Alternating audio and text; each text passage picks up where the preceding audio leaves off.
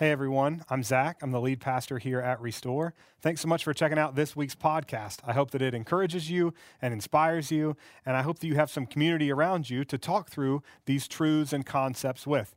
If you don't have community like that, we would love to invite you to be a part of Restore. You can get all the information about our church at restoreaustin.org. We would love to see you soon at one of our Sunday gatherings. And we hope you enjoy this week's podcast. Hey, everyone. It's good to be with you. I'm so excited to be with Drew Hart today. Drew and I have been connected for a little while via the Twitter sphere, and got to know each other a little bit through that. But I'm so excited that you guys are going to get to hear from him specifically around his latest book, Who Will Be a Witness, that I have here. And you can also see in the background of Drew's there, along with his first book, Trouble I've Seen. So if you don't know much about Drew, though, I want to just kind of drop a little bio on you. So Drew G.I. Hart is an assistant professor of theology at Messiah University and has 10 years of pastoral experience. He's the program director of Messiah University's Thriving Together, which is Congregations for Racial Justice program. And he's also the co-host of the Inverse podcast with Jared McKenna. Great podcast if you're looking for just top-level spiritual content stuff. Hart is also the author of, like I said, Trouble I've Seen, Changing the Way the Church Views Racism, and Who Will Be a Witness, Igniting Activism for God's Justice, Love, and Deliverance. In 2020, that was released. So he's also the recipient of BCM Peace's 2017 Peacemaker Award, the 2019 W.E.B. Du Bois Award in Harrisburg, PA, and was Elizabethtown College's 2019 Peace Fellow. You are winning Peace Awards like crazy, man. I love that. That is so cool. Drew and his family live together in Harrisburg, PA. So that's your bio, Drew. But could you kind of tell us a little bit more about your story, your background, how you got to where you are today? Yeah, absolutely. But first of all, just thank you for having me, Zach. It's a pleasure to be in conversation with you, and I hope this will be a meaningful and a blessing to those who are listening. My story begins, I could begin many places, but I guess I'll go back to born and raised in Norristown, Pennsylvania, part of the Philadelphia ecosystem, and raised in I was a PK, a church boy, so to speak, right? Yeah. If I wasn't at the courts one day, I was in church the other day, right? That was my life and my world. Siblings, both my parents have been such an impact on me. And so, without getting too much into the weeds of my story, just, I did that. I had a sense of calling towards the end of school, high school, and decided I wanted to do biblical studies. Ended up at Messiah, studying as a biblical studies major there. Was introduced to this idea called Anabaptism while I was there. Yeah. I had never heard of Messiah's. I call Messiah Anabaptist Light Institution. It's not like the Mennonite schools, like sure. Eastern Mennonite University or anything. But the Biblical Studies Department certainly has a strong ethos of Anabaptism there from a wide range of different traditions. What did your pastor, or did your dad pastor a denominational church, or what did you grow up in? Yeah, so I grew up it was officially non-denominational. Okay.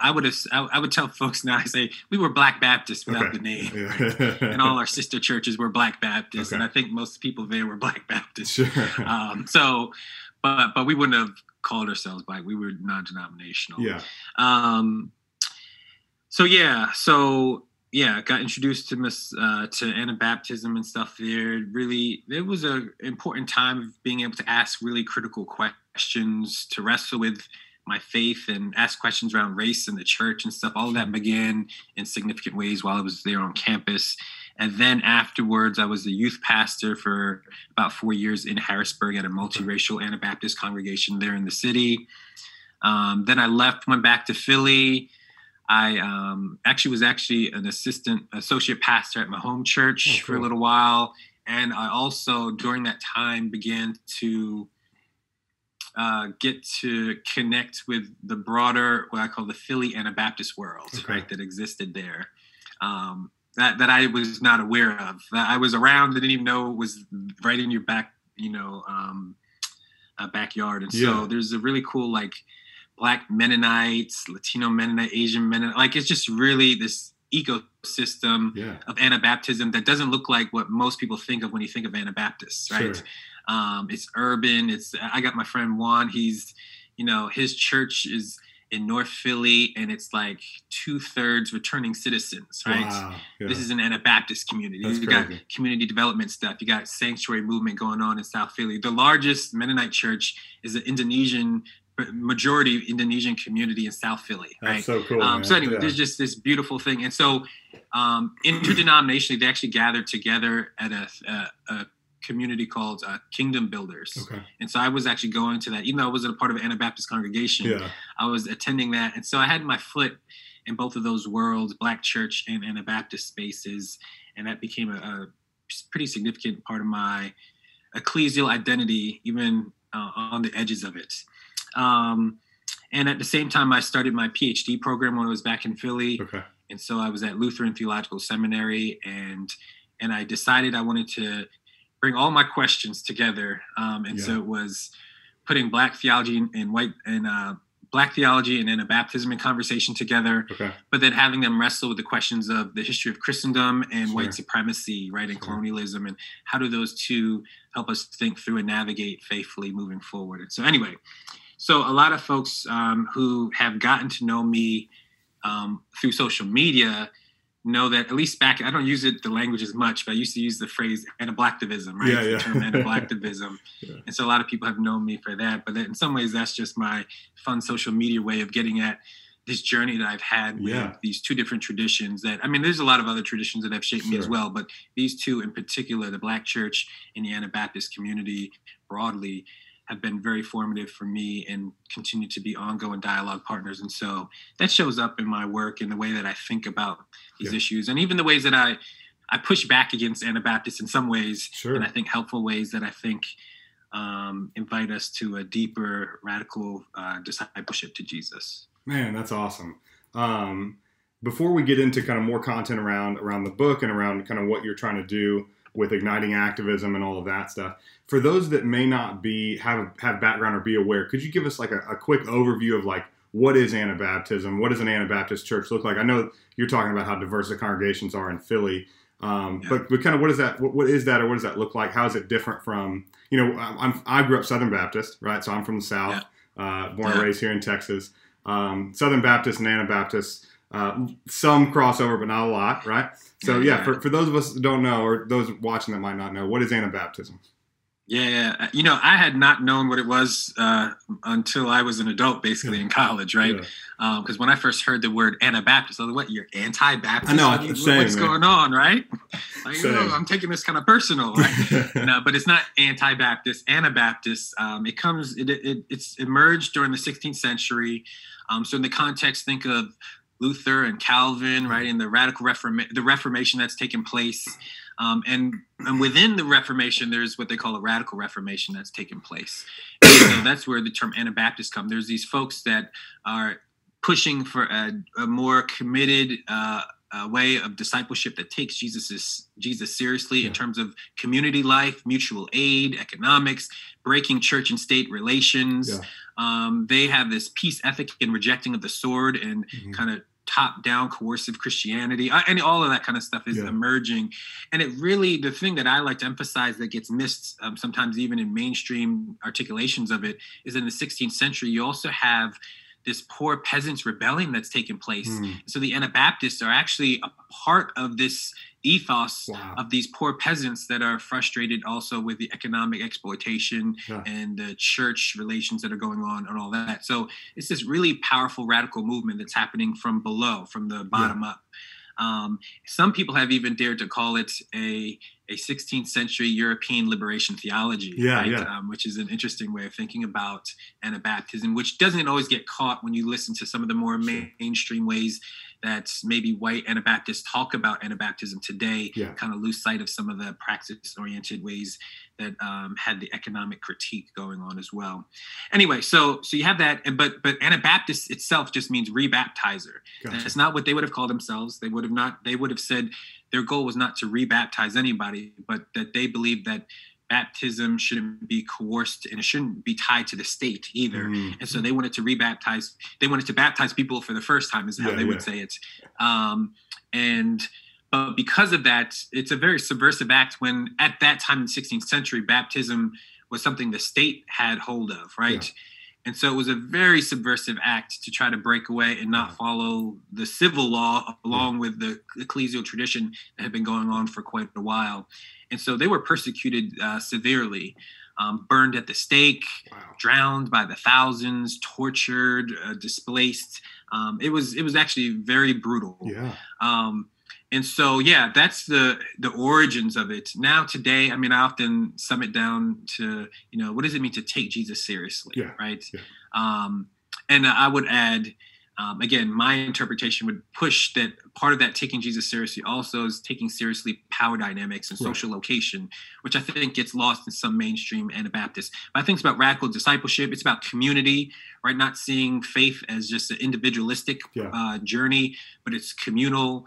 And then also taking seriously the ethics of Jesus and how that shapes how we live in the world today. So that's kind of the quick sum of Anabaptism. That's awesome, man. That blessed me. I think from not having deep experience with it, I definitely associate a lot with pacifism, and know most of Anabaptist kind of people speaking about it are pacifists and talk a lot about that specifically. But I love the undercurrent of what you're talking about, the critique of power structures and economic inequality and stuff that goes along with that. But more broadly, taking the words and works of Jesus seriously. We just actually spent, those of you that are watching that have been a part of Restore, we've just spent an entire year in the life of Jesus, just walking through the life of Jesus. And what we talk about all the time is taking him seriously, taking the things he says seriously, the things he does seriously, how those things affect our lives. So that resonates with me, and I think with a lot of us that are listening, man. So I appreciate that.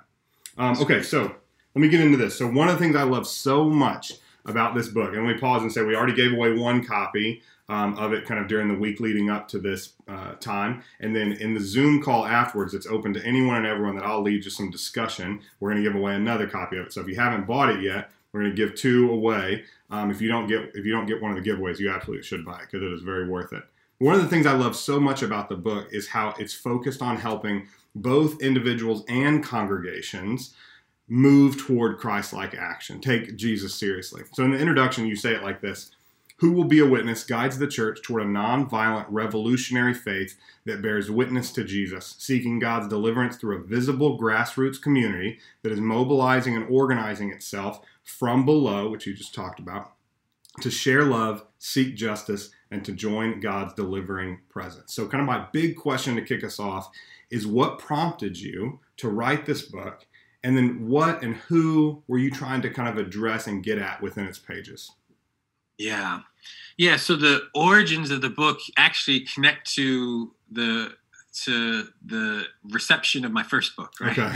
So I was actually speaking and talking to people about Trouble I've Seen, my first book. It's about anti-racist discipleship, white supremacy, just kind of framing it and thinking about it theologically and as followers of Jesus. And so I'm engaging, and it was received well, and I'm grateful, and I'm engaging folks all across the country. But I keep getting this question, right? I keep getting the question, which is, Drew, this is great. I see systems and new ways. I see power dynamics, races, hierarchy, all that stuff is great. But it seems like you want us to also work for justice, right? It seems like you're inviting us to be in solidarity and to struggle for justice. But what do you actually mean by that? What does it actually look like, right? Yeah. And I got that question multiple times, that there were congregations where all right, you were convicted. We get it. We see it. But we're not sure what exactly you imagine us actually doing, because this is more than just inviting us to, hold hands and sing songs and have potlucks, right? To cross the racial divide. There's something else you're calling us into. And so in hearing that a few times, it sparked, I was like, all right, it seems like this is an area where there could be some helpful work. Yeah. And where, while there is, you can find social change work, right? Literature. You can find some racial reconciliation literature that's more individualistic and stuff, or sometimes there's folks who are writing on this, but it's as individuals, Christians going out and engaging, kind of convicted people do it. But what does it mean for communities to seek justice, right? And so that was something I felt like I could speak into. something I had personal experience with, something I was passionate about, and something that I was also, let's be honest, frustrated with the church about, right? And so I had recently, in fact, tying that together, I had recently moved back to Harrisburg. I'm teaching at Messiah now. And so in my first year, we were at this one church, smaller, kind of traditional church, but they had briefly had this couple there that were also actually from Philly. And I was like, oh, this couple seems a little more radical, and they're willing to, they want to get the church engaged in the community and the issues that are going on, and they're preaching on these things. And so I was like, all right, I could see myself joining in and trying to participate in what God is doing here in this space, right? Well, the short story is, after a year, for multiple things that I talk about in my book, I wouldn't get into the details, they get pushed out, basically. That's the short sum of it. But I remember afterwards that somebody had spoken to my wife after service and was saying, like, oh, you guys like that they're preaching, you like that social justice stuff, right? And my wife responds, that, oh, Drew would say, that's just the gospel of Jesus or something, right? I forget exactly how she phrased it. But I guess, like, it just hit me, like, how the disconnect there is between actually seeking justice as followers of Jesus and what that might look like, to have an imagination for what it means to be followers of Jesus that can actually speak and address the challenges that we're facing in our society today. That's significant, and it's huge, and we've got to actually work through this. And so how can I, as a theologian, not just, if it was just about social change, I could just offer some book suggestions, right?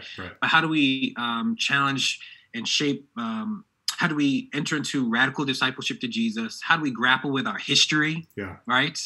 How we got to where we are today, and acknowledge the mangled history that exists? How do we grapple with the life of the church and what it means to be the church in the most holistic way that is partnering and joining in with what God is doing?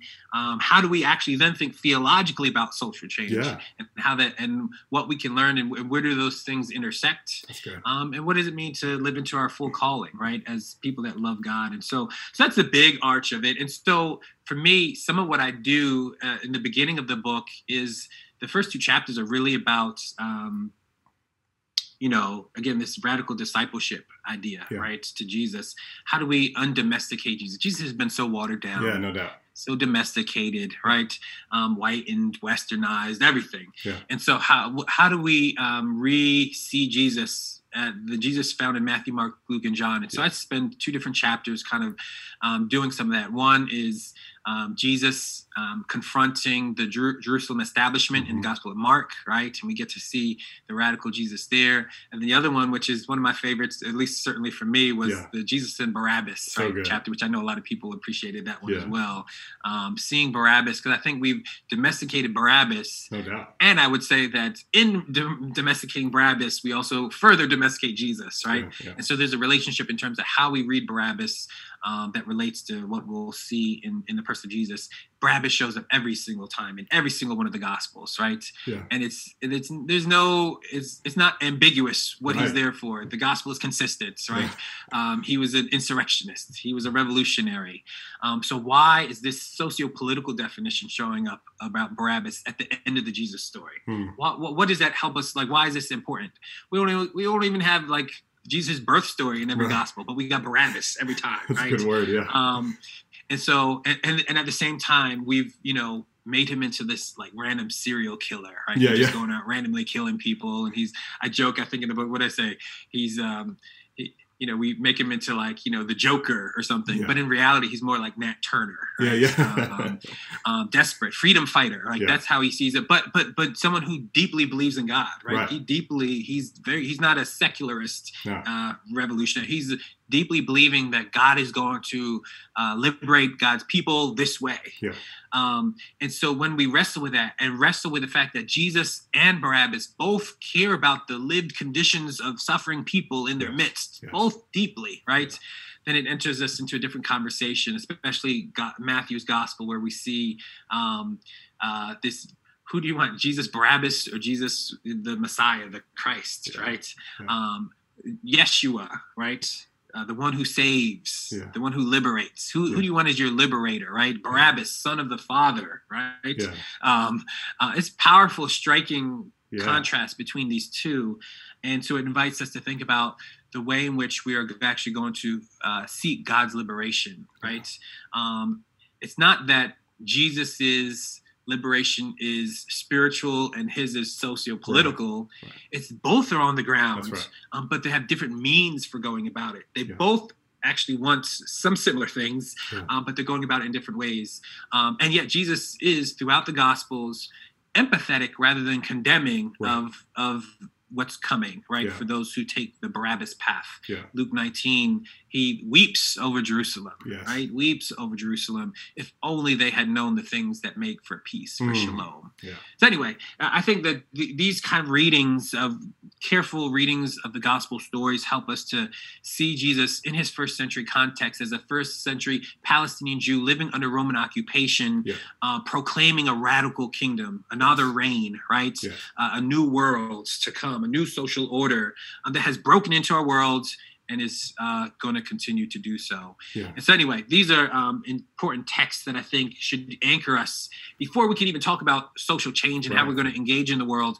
We've got to immerse ourselves in the birth, life, teachings, death, and resurrection of Jesus and allow that to shape our imagination. I often use the phrase, Jesus shaped imaginations, right? Because too often Christians today, we have complicit and complacent imaginations that are anchored to the status quo as it is, rather than what God is doing and what God has done in Jesus Christ. And so we've got to radicalize our imaginations to enter into the story of Jesus in the way that it does. And maybe that, as so many people are talking about Christian nationalism today, that could solve a lot of our problems, right? Gosh, no doubt. Of Christian nationalism, if we were to really immerse ourselves slowly in the life of Jesus. So anyway, radical discipleship, but then I also grapple pretty significantly with our history. Not only the history of Christendom, but then also how that keeps unfolding into the story of colonialism, right? And white supremacy. And I think that's the church history portion that sometimes gets dropped off, right? I'd say this is my critique of even in Anabaptist space. They've got a devastating critique as relates to Christendom. And then they usually stop short and don't wrestle with the colonialism that follows, right? Which is really just mutating Christian supremacy and coercion, right? It's just a mutation of that further. And so you have this devastating history where the church, 15th century, you have a papal bull. Well, actually, first in the 1440s, you have Portugal, who actually begins enslaving Africans, right? So you have the Christian West, that's how they see themselves, engaging in slavery there. It's not the Atlantic slave trade yet, but it's a Western European country engaging in slavery of African people. And then you have a decade after that, a papal bull written that gives permission for them to do that, right? They do the theological heavy lifting. They go reduce to perpetual slavery, dominate, plunder, it's horrific when you actually read the actual language. It's horrific of what was actually encouraged. And so the church is doing theological heavy lifting, contorting itself to be an accomplice in the plundering, right, of people and lands and resources. And so you have that. Then comes Christopher Columbus. Sometimes we start there in 1492, but there's all this other stuff already at work that we've got to be attentive to. So Christopher Columbus comes, and then there's this horrific violence of indigenous people in the Americas, right?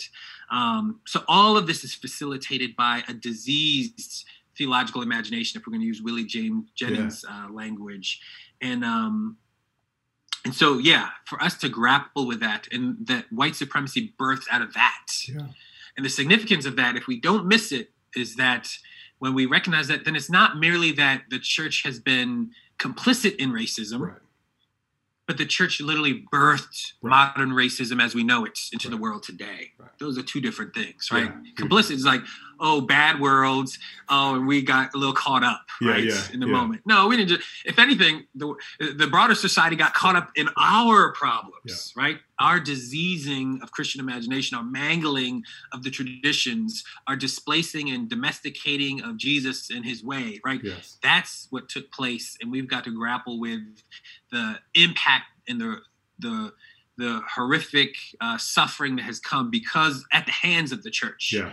And yes, white supremacy now has taken on a life of its own, so it doesn't take a distinctly Christian imagination anymore to live on, right? It's kind of lived on beyond itself now, but it began as that, and in some ways still is theological heresy, right? That distorts God's good creation, that distorts what it means to see people all made in the image of God and our shared humanity, and the way that we ought to walk and live and move and interrelate with one another. And so all of that is there.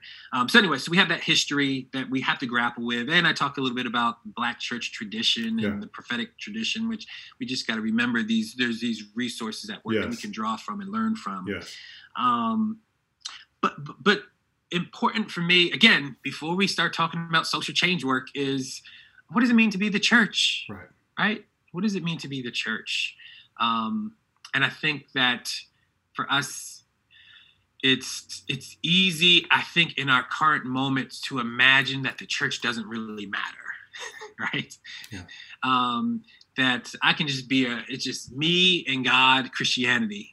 And what's interesting is it's very popular in even Christian progressive spaces. This kind of me and Christianity. And so that people talk about deconstructing and decolonizing, and yet it's actually internalizing deeply the Enlightenment logics of individualism, right? That actually the church itself runs counter to that, right? This kind of hyper individualistic way of living and moving and thinking. And that, I mean, it's Cyprian in the 3rd century. I mean, he's like, outside of the church, there's no salvation, right? I mean, these radical statements.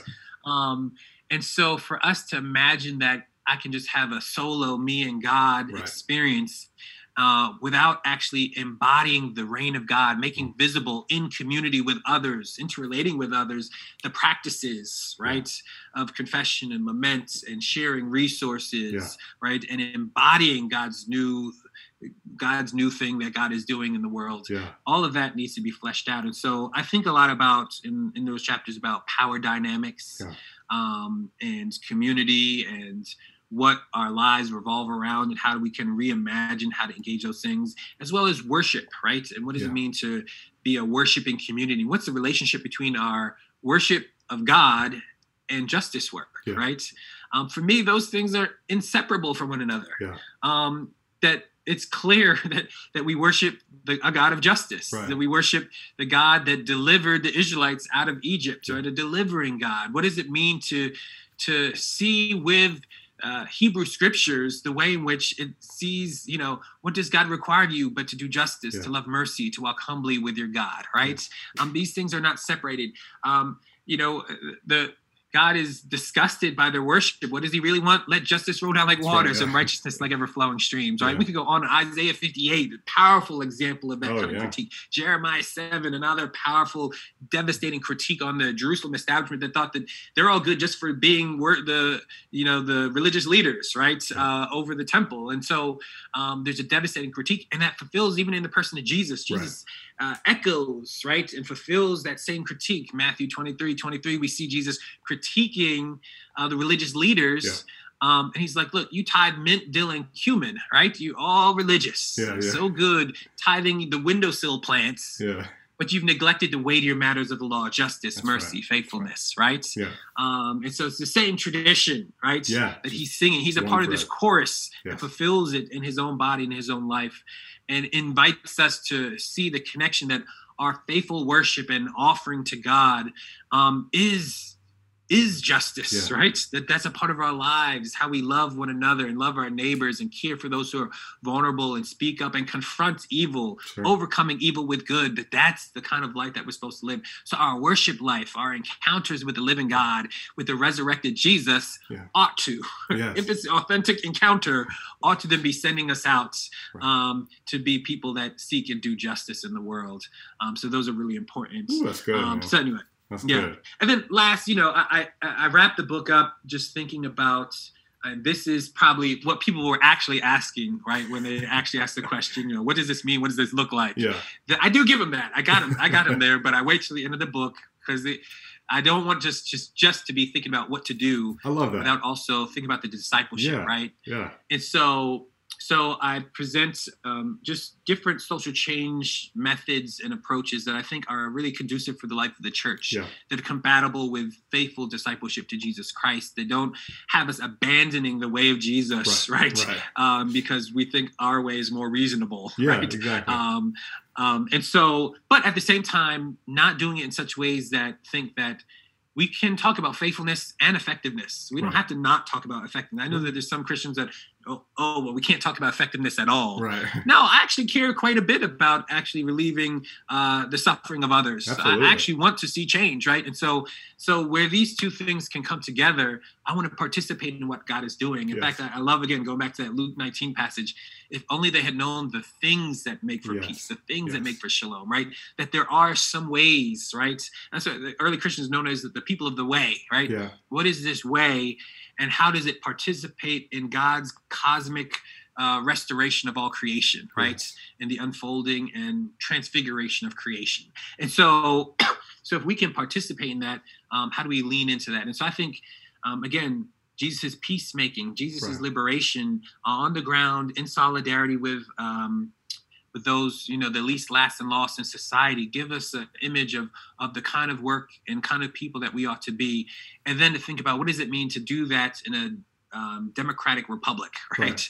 And so I think I talk about nonviolent movements and theory and how that relates to the life of Jesus. I talk about organizing and movements and the differences between the two and hybrid work and getting also the weeds of some of that and some of my own experiences working in my own community around that.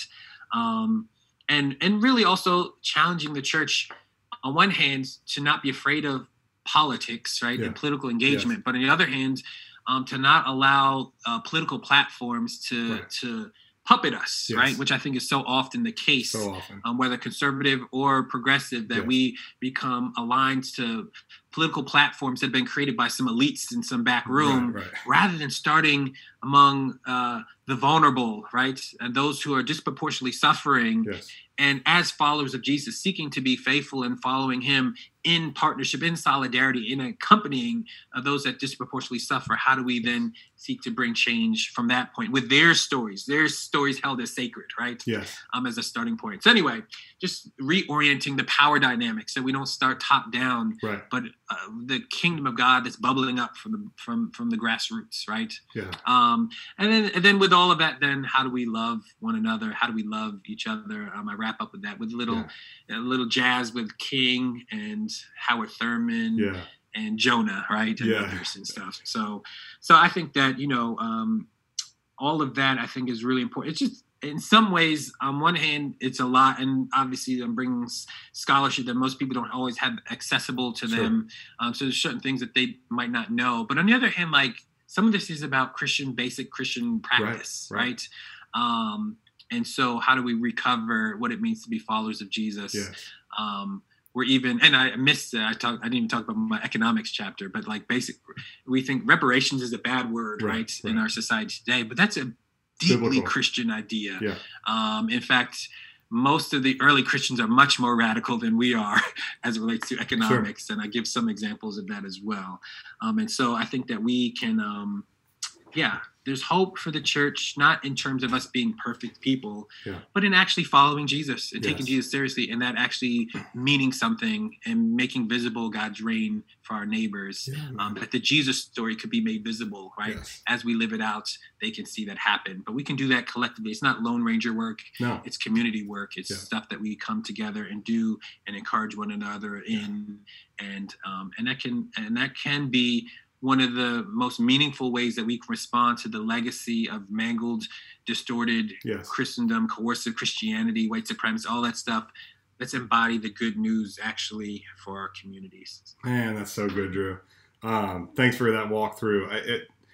One of the things that I love so much about the book that I was constantly confronted with, and this is not just the book, this is honestly a larger conversation for me that I've been on for a few years now, but I also see it show up, whether it's just in your personal social media, on the Inverse podcast, or whatever it is. But it's this idea of constantly asking how much of my understood faith experience is like based on my station, my culture, my country, and how much of it actually based on Scripture and the person and work of Jesus, right? And we see that all the way back to Constantine, to what you're talking about with Christendom and colonialism and all of that stuff, where you had these versions of Christianity significantly more shaped by societal goals or societal norms or something like that.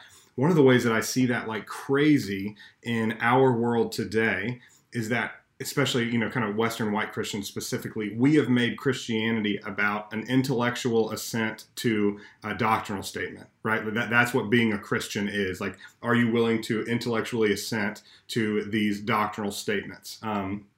And everybody's doctrinal statement is different, depending on your background, denomination, whatever it is. But that's the litmus test. That's the rise and fall of it. What you actually do, your lived life, matters very little compared to what you will agree to. And I love how much of the entire book is undergirded with Scripture, but you also bring in scholarship, like you talked about, church fathers specifically. You quoted Cyprian earlier. You have a great quote from Cyprian in the book, or a different one from 256 AD, where he says, "Beloved," talking to Christians in the church, "we are philosophers not in words, but in deeds. We exhibit our wisdom not by our dress, but by truth. We know virtues by their practice rather than boasting of them. We do not speak great things, but we live them." I just like, it's so good. And you connect that really deeply to this whole idea of what does it actually look like to live and follow Jesus, and how does that manifest itself in love? Because this undergirding idea of God is love. He's called us to the great commandment of loving him and loving others. So later you say, love pursues the well-being of others concretely in action. Very simply stated, right? So it's less about an intellectual assent and more about this love moving in us and through us by the power of the Spirit. And so my question is, why do you think we have moved so toward Christianity being an intellectual assent rather than a life of love expressed, as we see so consistently throughout the biblical narrative? Yeah, I mean, I think that some of the reason is because it has a lot to do with our own desires and goals, right? What do we want for ourselves? And what do we want for society? And what are our allegiances, right? So if my allegiance is, let's say, the nation state, if my goal and personal desires is to thrive in this nation state, then all my ethics are going to be contorted into what's best for the nation state, right? And for me within it, like that's going to be, and because Christianity and the nation state have been so enfleshed and meshed together, it doesn't take long before we have to begin to domesticate Jesus. We have to domesticate the calling. We have to domesticate Christian formation and Christian discipleship, the very things that ought to form us into a kind of people that know how to love people, right? And love well. And so I think that, I mean, it's almost inevitable, right? The moment that our gaze is off of Jesus and seeking first God's reign, that other things are going to take that and it's going to shape us into a different kind of people. And so, I think that we've got to reckon with what are our desires, what are our hopes, and in what ways have we committed ourselves to the status quo rather than God's reign and what God is doing. I think that is fundamentally that's the game changer, right? It's a game changer. And so, there's going to be very little hope until we address even, and it sounds weird to say, but our desire. Right, absolutely. Because then, of course, we don't want to talk about practicing the way of Jesus, right? We've got to find a way to make this Christianity thing fit with my way of life, right, as it is, right? I'll give an example. I joke, I do this all the time. In fact, I might say it in the book. I can't remember what I say in the book when I don't, but I certainly joke with my students, and I talk about like the cross, how we talk about the cross, right? So the cross, everyone, every Christian always talking about like, taking up their cross for Jesus, bearing their cross for Jesus, so someone, gives them a funny look one day because they're wearing their Christian t-shirt, hey, they're bearing their cross for Jesus, they trying to go to the mall, the parking spot's gone, they're taking up their cross for Jesus. Someone's got to do it though. It's okay. Christian persecution is a part of the story. Right. Middle of the winter, their electric blanket breaks down, right? Their cross to bear, right? That's right, man. And so what we've done is we've done all these mental gymnastics and work and kind of contorting to domesticate what is first century state execution, right, and torture. Right. That's what we're talking about, and make it fit into the American life. Yes, right. Yeah. But if you were to actually think about Jesus's teachings on take up your cross, it's not about intellectualizing all that.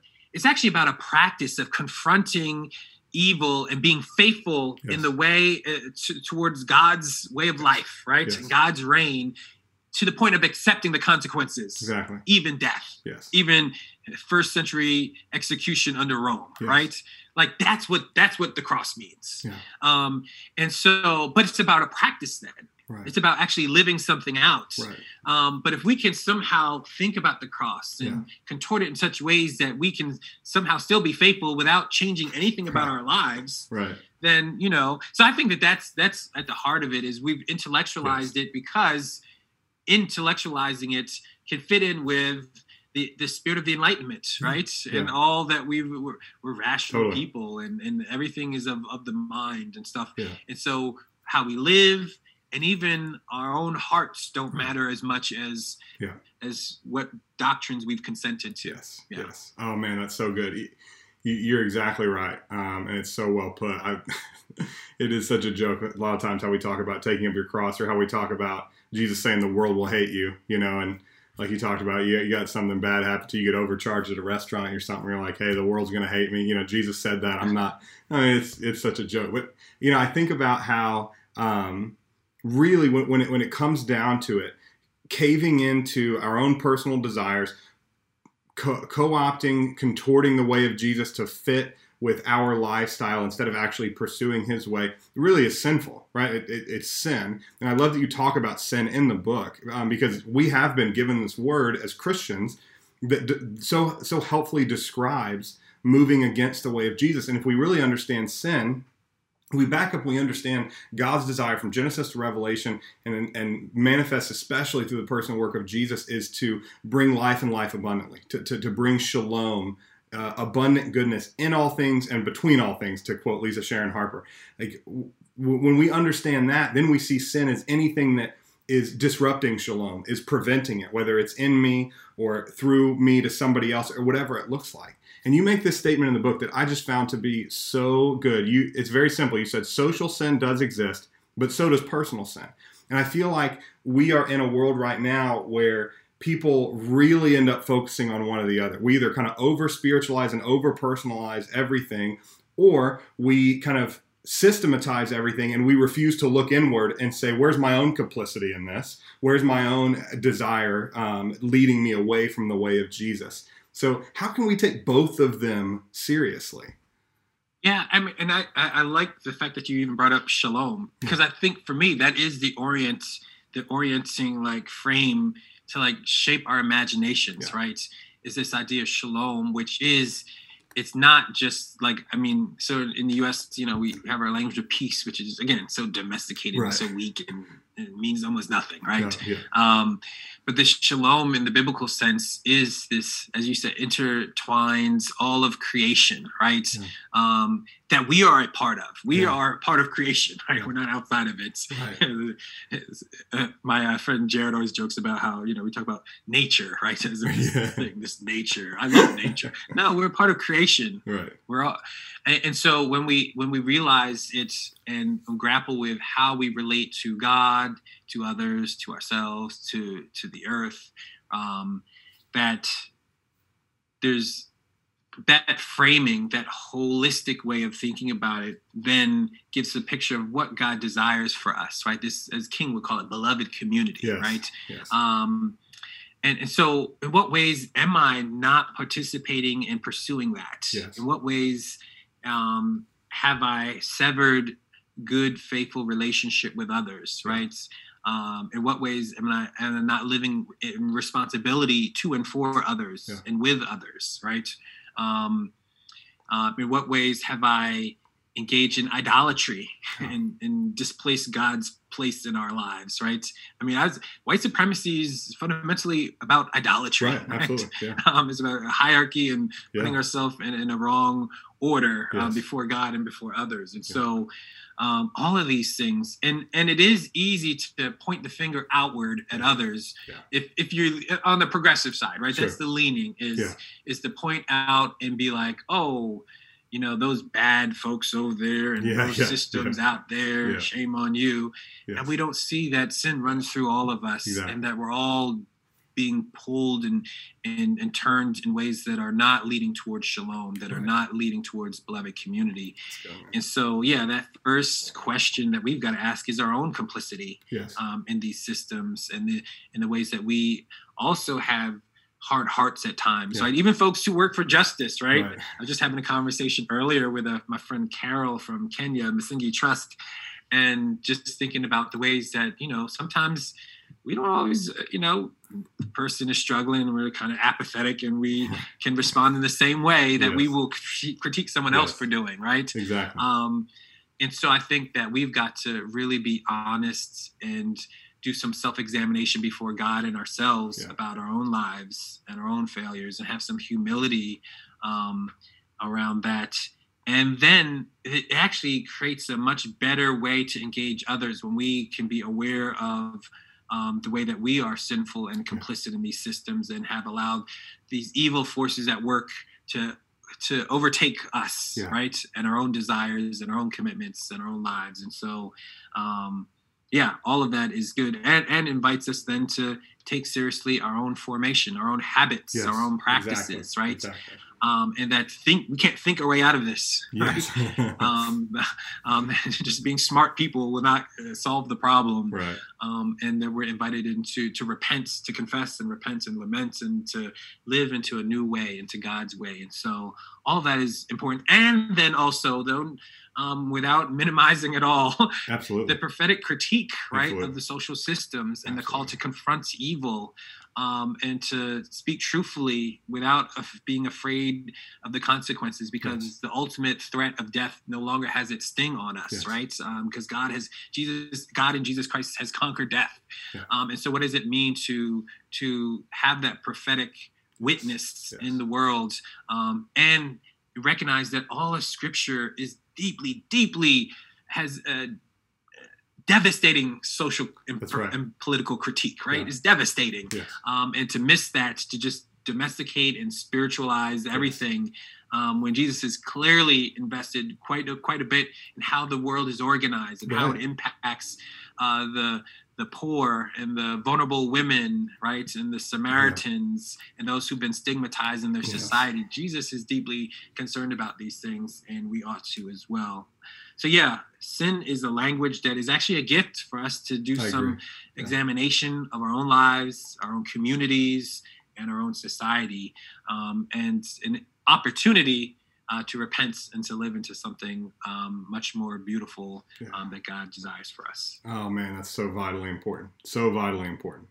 Well, man, honestly, I could do this with you for hours, but I'm gonna be respectful of your time and our church's time as they're watching this. So I want to ask you kind of one more question that I'm going to ask you to pray for us. So the last question really is, I'd love for you to just give us a couple of quick things that a church like us, a body of believers in urban Austin, Texas, what can it look like for us to take some of these steps toward community-based justice, not just individuals going out? Because like you say in the book, one of the strangest trends among Christians committed to the work of justice is that many do it alone as individual agents rather than as organic ways of participating in the life of the church. Their faith might ignite them to do justice, but not in concert with their faith community. So how can a church like us just do better at that? A couple of quick things. Yeah, I mean, I would say that one of the things first is to study the communities that have been doing this collectively. I do think that, and to be fair, not all Black churches have engaged in this work, right? So let's not but there's this prophetic tradition of the Black church that I think is really beautiful and powerful. And I think that that's a resource. It's a gift to the broader church that ought to be taken seriously. So some of it is learning from others, because there's the songs and worship and collective communal life that can be drawn on for other churches as well. So that would be one of the things. And I do think that, for us to interrogate our worship practice is really important, right? To think, and it's tough. It's because, the worship industry and all that stuff is so, and so sometimes it's hard work to figure out, how do I form people in ways that are actually meaningful? But we've got to do that hard work. We've got to grapple our way out of all of this. And so we need folks writing new songs and, the communal life together. All of that matters. I talk about creating space, dialogical space to have conversations, right? Really, let's have hard conversations about things that matter and seeking God, attending to what God is doing, wrestling, listening, in an anticipating way that sometimes God might speak through folks that I might not expect, right? Yeah. It's not always just the one with the PhD or the pastor or whoever, like sometimes, but we've got to do it in ways that are discerning, right? Doesn't mean that anything everyone says is good either. We've got to learn how to discern as communities together. And I think that that's important. I think that all of those things, and then join in with what others are doing already, right? Yeah. I'm a big advocate for, let's not try to always recreate the wheel, right? Who's already leading, who's most vulnerable, who's most impacted. Let's join in and be learners, right? Yeah. With those who are already doing the work, joining in, linking in with it, and recognizing that your interpretation of what's happening may not be the best take, especially not early on, right? Yeah. And so trust the perspectives of others until you gain some new eyes for how to see and understand what's going on and why people are doing things the way that they do. And so that takes some humility, right, to enter in. But we got to study. I do think that social change actually requires some intention. Go get the church doing some like nonviolent trainings together or something, or bring somebody in, or, I don't know, there's all kinds of stuff. Because it's a discipline. It's actually a discipline, right? Yeah. Dr. King understood very, very well it was a discipline, and that he needed to actually train people into the work. And so, there's so much stuff. And so I think if we take seriously Jesus and then bring in that other stuff as a contextual way to live that out for our time, I think that we can actually engage in meaningful ways that I think people are hungry for right now. Absolutely. People want to see the good news lived out in meaningful ways. Yeah. And I think it would be even a shock for some folks when it's the church of all folks, right, doing it these days. Oh, man, you're so right. And I think that humble posture, too, whether it's the humble posture of a learner, the humble posture of a listener, whatever it is, that's so important. And one of the things I love about you, man, is that I think you really embody that. I just think you have such a humble posture. One of the reasons I know that is because when I asked for resources, you didn't even mention, the book. But I'm telling you, this is fantastic. And Drew is just an incredible dude and not going to toot his own horn on this thing. So if you haven't gotten it, Who Will Be a Witness and Trouble I've Seen are both fantastic resources for exactly what we've been talking about for the last 45 minutes or so. So Drew, thank you again so much for being with us, for gracing us with your wisdom, your knowledge, and your experience, man. We are absolutely better for it. I'd love for you to just close us in a word of prayer if you don't mind. Yeah, absolutely. That's right.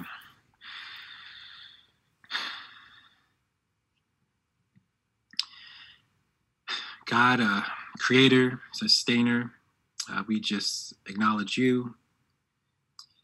We give thanks for another day. We give thanks for the gift of life. We give thanks for our relationships and the opportunity to be in church and community with others, and for what you're doing in our lives. We give thanks for your grace and your love and the way that you invite us into your divine activity and work in the world. God, we pray that we would just be attentive to what you are doing, to what you're up to. Help us to slow down, to pay attention to the Spirit at work. God, we pray that we would join in, that you give us the courage and the humility and the strength to do and be the people you've called us to be. God, I pray that we would also be attentive to one another and to attend to those that are often ignored, dismissed, silenced. Help us to attend to their stories and experiences and allow them to shape us and to change us so that we can learn how to love the way that you called us to love. God, I pray that you would give us an imagination that is creative in the work of justice and peacemaking. Help us to strategize and put our minds together to think about how we can, scheme and plot for good. And so, God, we pray that that as we join you, God, that we would overcome evil with good and, again, make visible the story of Jesus for others, we pray. We give thanks again. We praise you. We lift up your name. In Jesus, amen.